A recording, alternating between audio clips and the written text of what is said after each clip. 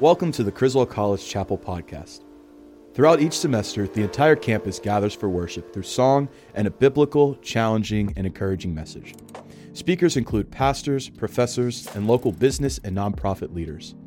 At Criswell, we believe spiritual life is vital for everyone, and that is why Criswell's goal in chapel services is to emphasize loving the Lord with all our heart, all our mind, and all our strength. We cultivate leaders who are ambassadors, cultivators, peacemakers, problem solvers, and professionals. While chapel services are tailored to students, we're encouraged by all our guest speakers by knowing that the practicality of what is being spoken is for everyone. To learn more about Criswell College, visit criswell.edu.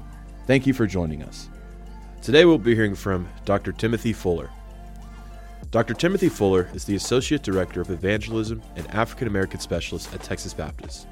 Dr. Fuller earned a Bachelor of Arts in Communications from the University of Texas at Arlington, a Master of Divinity from Southwestern Baptist Theological Seminary, and in spring of 2018, he earned a Ph.D. in Homiletics from Southwestern Baptist Seminary, the first African American to graduate from the School of Preaching. Dr. Fuller has been an adjunct professor at Southern Bible Institute and College in Dallas, Texas, and at Southwestern Baptist Theological Seminary.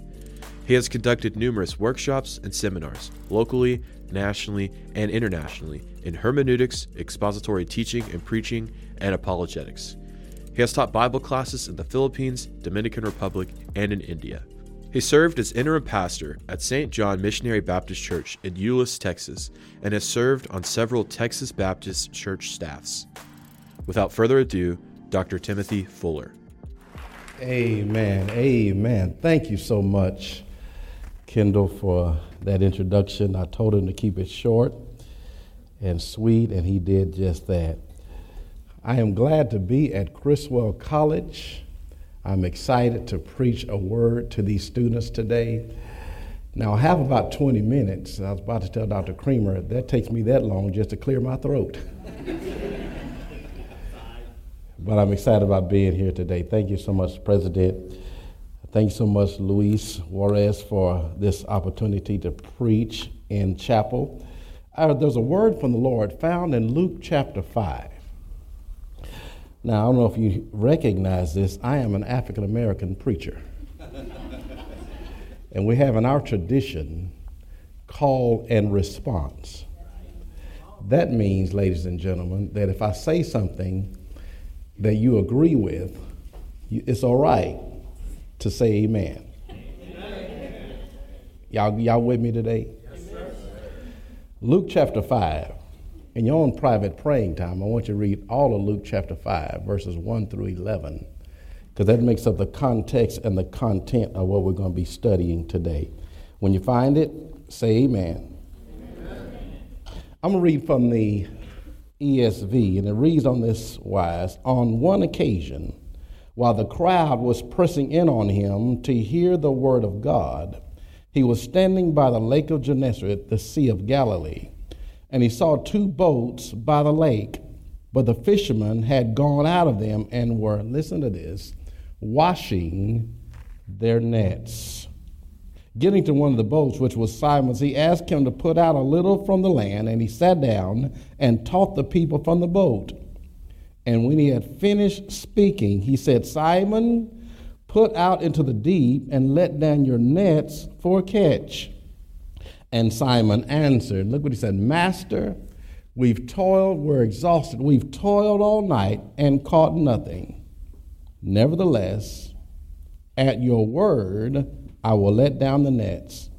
And when they had done this, they enclosed a large number of fish, and the nets began to break. They signaled to their partners on the other boat to come and help them, and they came and filled both boats so that they began to sink. When Simon Peter saw it, he fell down at Jesus' knees, saying, Depart from me, for I am a sinful man, O Lord. Look what it says. For he and all who were with him were astonished at the great catch of fish that they had taken.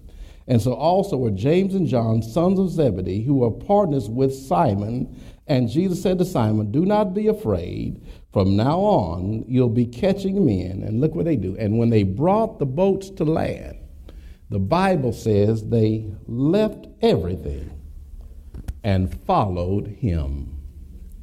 If I put a tag on this text, Dr. Creamer, I'll talk about lessons learned at a lake. You can say amen. Amen. Lessons learned at a lake. You know, a picture is worth 1,000 words. We see Jesus throughout the Gospels. He speaks to us in pictures. When he wants to talk about worry, ladies and gentlemen, he gives us a picture. He doesn't necessarily tell us the Greek and the Hebrew idea of worry. What he does, he gives us a picture. He said, look at the birds. Because a picture is worth 1,000 words. Sometimes Jesus speaks to us not just through these proverbial sayings, but he also speaks to us through propositions. He speaks to us through his preaching ministry, the Sermon on the Mount, the Sermon on the Plain. He gives us pictures. You are the light of the world. You are the salt of the earth. Jesus speaks to us in pictures, doesn't he? But also he speaks to us in pictures, not only in Proverbs, but he speaks to pictures also. He paints pictures with parables. When he wants to talk about what it means to be neighborly, he doesn't go to State Farm and say, like a good neighbor, State Farm is there, because they will deny your claim, by the way. But what he does, he goes to the neighborliness of the Good Samaritan. He does it, ladies and gentlemen, through a picture. Jesus speaks to us through pictures, propositionally, proverbially. But one way he speaks to us through pictures is through what you call wisdom saying or proverbs. When he talks about the danger of sin, what he suggests is if your right hand offends you, cut it off. If your right eye offends you, pluck it out. He speaks to us, ladies and gentlemen, in pictures. But not only proverbial and propositional, he also speaks to us through patterns and practices. One thing I like about Jesus is Jesus didn't practice what he preached. Jesus preached what he practiced. And what Jesus does, if you look at the patterns of Jesus, the practices of Jesus, he gives us a model for us to mimic. He gives us some ideas for us to imitate. And in this text, as I look at not just the proverbial sayings of Jesus or the propositional truth of Jesus, when I look at the pattern and the practice of Jesus, in this text, he teaches us some lessons we can learn from a lake. The text says it's the lake of Gennesaret. Some people call it the Sea of Galilee. And in this little brief allotted time, in the time I have today, I got about 20 minutes. Can I just give you some lessons that we can learn from this lake? Because there's more to this text, Louise said, meets the eye. The text says, and the crowds were pressing upon him to hear the word of God. Now, see, I know you are students here at Criswell College. And another thing you're going to learn, I like Jesus in this text because Jesus teaches us that not only do we need to be able to communicate to clergy, but we also need to be able to communicate to crowds. It's right here in the text. You know what? Because in Luke chapter 4, Dr. Creamer, he preaches to us in the synagogue. But in Luke chapter 5, he preaches to us at a seaside. I tell students all the time that a lot of times we're so focused on synagogue sermons when we need to start focusing on seaside sermons. And in this text, ladies and gentlemen, Jesus gives a lesson to those at Criswell College that are going your Greek and your Hebrew and doing your languages and doing all your theology and everything you need to, and do things that make you good to preach to clergy. But one thing I'd encourage you is you got to learn how to speak to the crowd. You got to learn how to communicate to the crowd. And then this crowd is pressing upon him to hear the word of God. And I want to suggest to you that the crowd may not be impressed that you know what the passive participle is. The crowd may not know how much you know your systematic theology and your biblical theology. The crowd may not be impressed with your fine parts of exegesis. Because, ladies and gentlemen, one lesson I learned from the lake is that we as students need to be able to communicate to crowds. I like that. Jesus is pressing upon him. What's the crowds doing? They're pressing upon him, verse 1, to hear the word of God.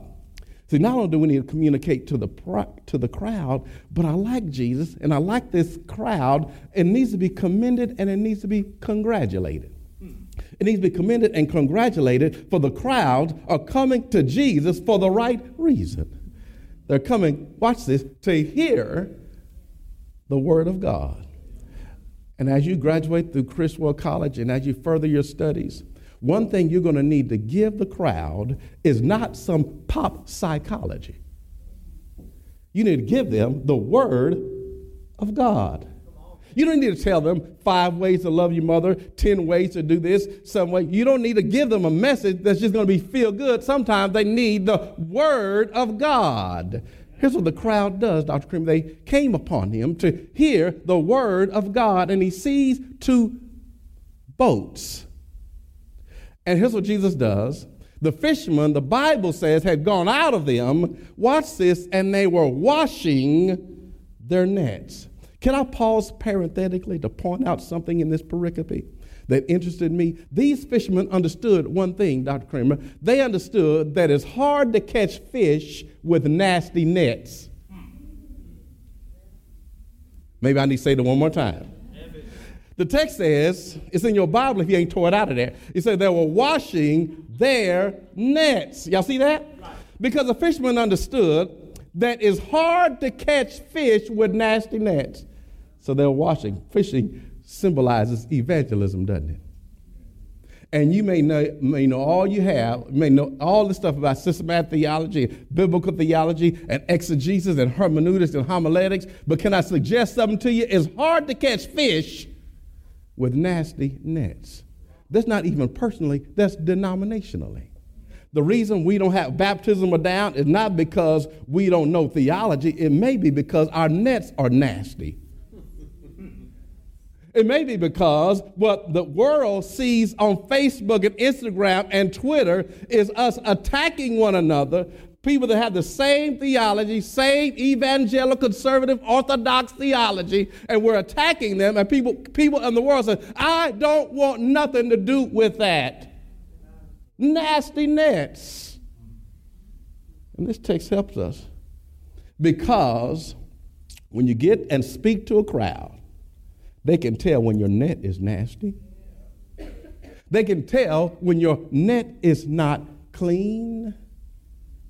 And maybe we need to spend some time, just as much time, on our theology that we do on cleaning our nets.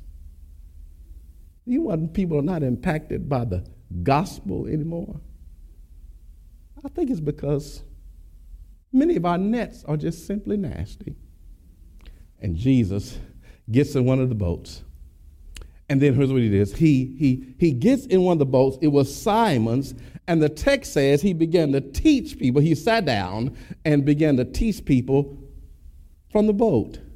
What Jesus does, Kendall, is he makes his own pulpit. I like that. Because see, in the synagogue, he had a platform and a pulpit. But you don't get that on the seaside, do you? You don't get a lectern at a lake. So I like what Jesus does. He turns whatever he's using into a pulpit. See, Jesus understands that he's not so focused on places to preach. Wherever Jesus is, he becomes a preacher. And I encourage those that are preachers are teachers. Whether it's a life group or at the lectern, I would encourage you to make your own pulpit. Your pulpit may be down the street at the Union Gospel Mission. Make that a pulpit. Your pulpit may be at home in your own life group, and you begin to teach people from your own pulpit. If I had some preachers here today, I'd tell them what you need to do is stop worrying about waiting for an opportunity on Sunday morning when your pastor is sick to get an opportunity. Maybe you need to make your own pulpit. I believe amen goes right there. Because what we need to do is make our own pulpit. Here's what happens. Jesus begins to teach the people from the boat. And ladies and gentlemen, Jesus, after he gets through preaching, the text says that he tells Simon Peter, let down your nets for a catch. Y'all see that in the text? Because here's what Jesus tells. He said, there'll come the time where you're going to have to practice what you preach. You're going to have to practice and put into practice what Jesus has just said. And I'm going to challenge those here today that Jesus is going to tell you something to do. And in this little response, Peter says, well, Jesus, I hate to tell you this. He said, if I just look at it, Jesus said, you're just a carpenter. I'm in the fishing business. And everybody knows that you don't fish during the day. You fish at night. But Jesus says, talks to us and tells us, not only to these would-be disciples, these would-be followers, he tells that to you today. Sometimes the word that Jesus speaks to you may be incomprehensible. It doesn't make sense. Why would I do it like that? Jesus, you stay focusing on your bench and your chairs, leave the fishing to us. And I came to tell somebody today that Jesus may tell you to do something. Family doesn't understand it. Friends don't understand it. But God may call you to do something that's incomprehensible. Launch out. But also, watch this. It may be the fact that it's not only incomprehensible, and here's why I'm going to lose all my friends. It's also inconvenient. Yes. Well, how do I know that it's inconvenient? Because the text says they had to go get the nets they just washed. They had to go back out to the place they just came from. And Jesus says, I know it's inconvenient, but God sometimes calls you to do things that are inconvenient. We live in a society of convenience, don't we? I mean, we have microwave everything. We have a microwave mentality. Everything is quick now, instant, isn't it? We have instant grits, instant rice, instant oatmeal, instant mashed potatoes. You can microwave this, you can microwave that. You don't have to cook that long anymore. You can get a convenient dinner now. Just go to it, pop it in the microwave, and there you go. We love convenience, don't we? Matter of fact, across the street, there's a 7-Eleven. They call it a convenience store because we love convenience. But ladies and gentlemen, in life of ministry, one lesson we learn is that God sometimes tells us to do some things that may be a little inconvenient. But watch this. Here's what Peter says. And I'm almost done, but can I just tell you this? Peter says, first of all, Jesus, I'm frustrated. Second of all, Jesus, I ain't feeling it. I've fished all night. I'm exhausted. Also, Jesus, the facts are not on our side. Because what we do is we fish at night. That's the time we fish. We don't fish in the day. We live in a fact-based society, don't we? Even in politics, when people give speeches, they got a factcheck.org because we love facts. Peter gives them the facts. But here's the thing. One thing I learned at this lake, that we're going to push past our frustration, push past the facts, push past our feelings to faith. Look what Peter says. He said, nevertheless, at your word, he responds in faith. Notice something in the text, ladies and gentlemen, that when he says that, Master, we have fished all night. Nevertheless, I will let down the net. I like that because he moves from the plural to the singular. Y'all see that? He said, Master, we have fished all night. Nevertheless, I will let down the net. Can I come closer when I tell you this? There's sometimes you're going to have to operate by faith even if you have to do it by yourself.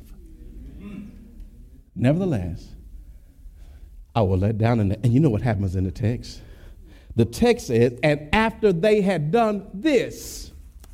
See, it's interesting that clause, Dr. Cream, it's when they get these load of fish after they had done this. See, many of us want this but not willing to do that. Look at that. He said, after they had done this, they enclosed a great number of fish to where the nets began to break, and they signaled to their partners to come help them. And here's what I want to tell you. One thing I learned from the lake is that when God blesses you is not for you to sit, sulk, and sour. It's for you to be a partner, share with somebody else. See, the reason God cannot get stuff to us is because he cannot get stuff through us. Here's what he does, ladies and gentlemen. They signal to the other partner, and if I had time, I'll talk about what they got. Is they got produce, they got profits, they got proceeds. I'd had time to unpack that because they're in the fishing business, so they got profits, right? They're going to eat some of that, right? But they're also going to give away some proceeds. But can I tell you this?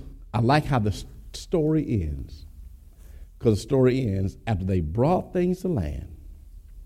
After Peter has a new perspective on who he is, I'm a sinful man, O Lord. He gives a new perspective on who Jesus is. In the first part of the story, he's calling Jesus Master, but at the end of the story, he's calling Jesus Lord. I like that because they get a new perspective on who Jesus is. And the text says, and he left all and followed him. Wait a minute. Kendall, you've been wanting this fish and you're going to leave it behind? I thought that's what you are praying for.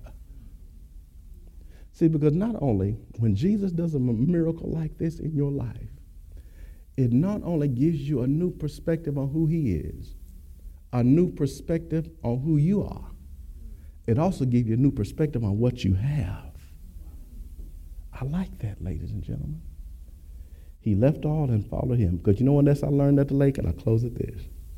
What Peter teaches us is that when you follow Jesus in times of inconvenience, inconsistency, incomprehensibility, if you follow Jesus, fish will never be a problem. I'm talking to somebody today that's worried about provision. You know what Jesus teaches us? He said, if you follow him, fish will never be a problem. When they need to pay the tax, Jesus says, go fish it. And when you catch the fish, bring it out, and the tax, the coin is going to be in the fish. And Peter understood at that point, fishing or fish will never be a problem. At the close of Jesus' ministry, he had another incident like this, where they had fished all night. And then Jesus said, cast your net on the other side of the boat. And they took on a whole bunch of fish. And they realized at that point, fish will never be a problem. Maybe I'm talking to somebody that's worried right now about provision. I'm a living witness that when you follow Jesus, fish will never be a problem. Will you pray with me? Because I want to lift you up today. Father, we thank you for these lessons that we learn at this lake. We thank you, Father, that you, even sometimes we can't understand, you give us a word that's designed to help us. We can't understand it. It's incomprehensible. But Father, I just pray for these students today that even in those times, they will not operate out of frustration. They will not operate out of just facts. They will operate in faith. And Father, there's somebody here this morning that's worried about this kind of provision and worried about that. Worried about how they're going to do it, family issues, financial issues, even some faith issues. Father, I pray for them. Let them realize that fish will not be their problem when they follow you. We thank you, Father. In Jesus' name we pray. Amen.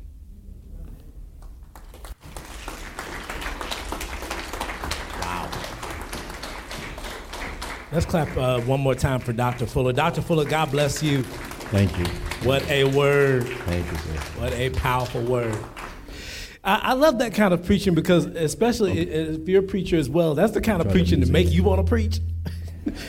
So I can't wait to go back and reread through that passage of scripture because I'm most definitely for sure that I'm probably going to end up having to preach that text. So, all right, Dr. Fuller. So you said so much, and one, thank you so much for sharing what God had for you to give to us.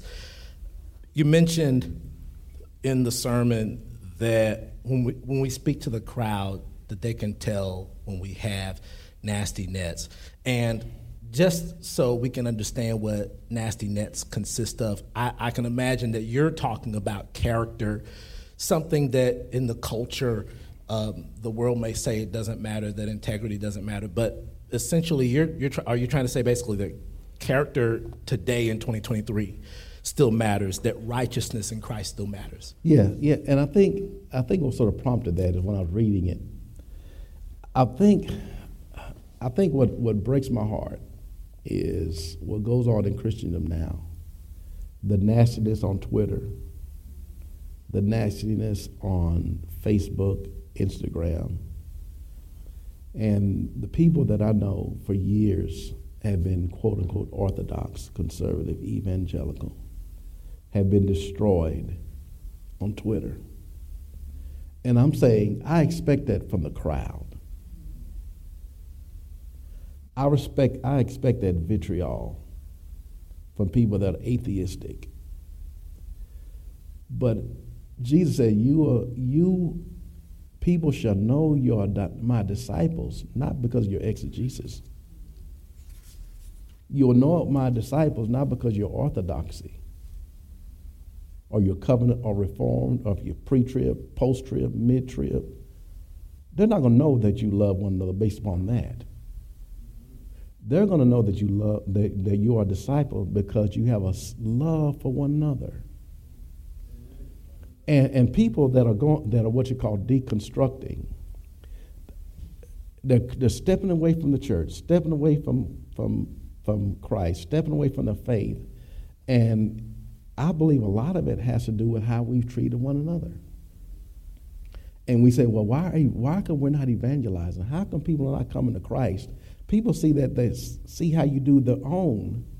If you do your brother like that, whether it be personally or denominationally, if you do him like that, I ain't got a chance. What I need to come to that hate-filled community, that vitriol. I mean, I'll find more love and compassion outside of that. So I think about, man, if that's the reason they were washing their nets. And that one text said they were mending their nets, because it does no good to catch fish if you can't hold them. Wow. And so they're mending the nets, keeping anything. And it was just, I was just frustrated because the character and stuff like that, we want it on everybody else except us. Right? We want it out of our politicians, but we don't want it out of our preachers. You know, we want it out of the crowd, but we don't want it out of the clergy. We give people passes. And I said, man, it's like Lord said, man, we got a lot of nets that need to be washed. If I was in the African American church, I'd tell somebody, tell your neighbor you need to wash your net. And you know what's funny? I was waiting for that. We come from the same tradition, of course. And so that pivots me to the next part of my question about practicing, what we preach. And that's often very difficult, especially when we're preaching on topics that's hard for us. When we're preaching on matters in Scripture, that's difficult for us. Some of us in this room have an anger problem. Some of us in this room have an issue with forgiveness. Some of us in this room have issues with all kinds of things, but that doesn't mean that we don't preach it and teach it. From a practical sense, as well as spiritual, what does that walk Monday through Friday when Sunday's over and the sermon is through? What does that look like to practice what you preach? That's a good question. I think, particularly for those that are students of Scripture, a lot of times we look at the Scripture as a window in which we see others. A lot of times you hear preaching, people say, man, my cousin need to be here to hear that. Or my brother need to be here. You're looking at the Scripture as a window. God designed the Scripture to be looked at as a mirror. Not a window in which we see others, but a mirror in which we see ourselves. And God exposes us through mirrors. James says that, doesn't he? He looks at himself in a mirror and leaves not even remembering how he looked. So when you're dealing with text in theology, when you're dealing with text in exegesis and hermeneutics, when you're dealing with the history of preaching or the history of the church and whatever you do, look at that as a mirror and say, you know what? There's some things I need to do. And here's the thing, God gives you grace. The song talked about that, didn't it? God gives you grace to look at the mirror and say, you know what? These are things I need to change. And God will give you the grace to do it. And I have a lot of Pentecostal friends. I said the Holy Spirit is there more to make you shout and jump. Right. The Holy Spirit comes alongside you to help you deal with your anger. Comes alongside you to help you deal with those issues in your life. So what you need to do is many people look at the Holy Spirit as the Holy Spirit we get it, the Holy Spirit, or people shout. So here's the thing. Being filled with the Holy Spirit is not having the Holy Spirit having more of the Holy Spirit. It's the Holy Spirit having more of you. And what you need to do, like F. Franklin Brotherton Meyer said this. He said, even if those things that we struggle with, he said this. He said, Lord, I'm not willing, but if you'll make me willing to be willing, I'll give it to you. So when you look at your own everyday life and you say, there's some things you say, I'm not willing to let you into this part of my life. Jesus understands that. But you need be like F.B. Meyer said, Lord, I'm not willing. But if you'll make me willing to be willing, I'll let you have that part of my life. And you do it on a day-to-day basis. Jesus says, to follow him, you must take up your cross, not just on Sunday, during the preaching hour, but you take up your cross daily and follow me. That's powerful. I appreciate you, Dr. Fuller. Let's go to the crowd real quick, the audience. Does anyone have a question? Any questions? Okay, we have one right here. Amen.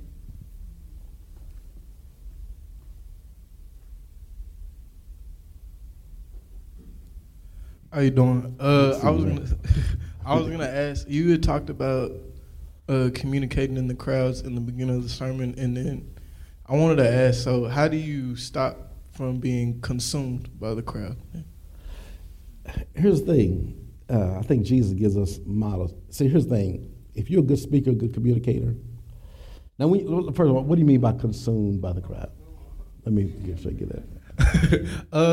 How do you fall? Like, how do you prevent yourself from falling into the crowd? Because I feel like whenever you're if you're probably in the crowd for too long, you start to look like the people that's in the crowd.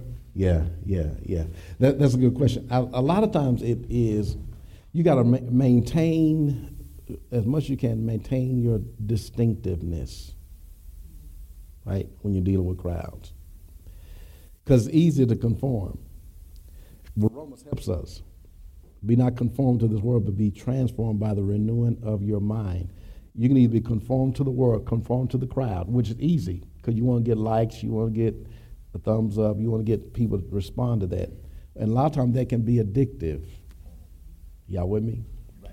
You can get addicted to the amens and the pats on the back and the handshakes, and you get sort of conformed to the crowd. But what you need to do is make sure that you are strong and rely on the Holy Spirit to say, you know what, I'm going to be in here, I'm going to be in the world, but I'm not going to be of the world. I'm not going to let the world shape me to its mold. Are y'all ready for Thanksgiving? It's coming up. One thing I know, I think Dr. McCoy is here. One thing good to see you, by the way. One thing we do is, in African American community, we don't make cranberry sauce from scratch. We get it out of the can. And one thing that I noticed is that I open up the cranberry sauce and I pour it out. And what happens is it has the ridges on it. Right. It looks just like the can. Right. Talk about it. So what happened is the cranberry sauce had conformed to the can. And Dr. Cream, I hate to say this, but we have a lot of cranberry Christians that have been conformed to the can. But you need to be like corn. When you're pouring corn out, it doesn't have the shape of the can, does it? It has individual kernels that remain. So you can either be a cranberry sauce Christian or a kernel corn Christian. You have to decide which one you're going to be. You see? So that's how you do it. You got to allow the Holy Spirit to come, and you got to always be mindful. Hey, man, in those times when you feel like you want to conform, you resist that temptation. And you got the lust of the flesh, lust of the eyes, and the pride of life. Those things want to get you to conform. You got to fight it at every turn. Good question. Excellent question. Thank you. Anyone else? Yes, right next to him. My bad. I had another question based on what you were talking about, and also one that popped up from Luke, from when you were talking about how Peter said, like, when Jesus told him, "Hey, put your net on the other side of the boat," and Peter's kind of like sitting there going, like, I know what I'm doing. And so when we get like that, I know like some students and some people, when we get into ministry, we can begin to have a hardened heart and a hardened mind. Yes. To not let people influence us and let people like help us grow. And so what are some ways that we can be like Peter in this story and just genuinely just break down walls and let some people that we don't think are able to help us lead and grow? And what are some ways that we can just break down those walls and just be able to just take it, not necessarily advice, but like influence from other people?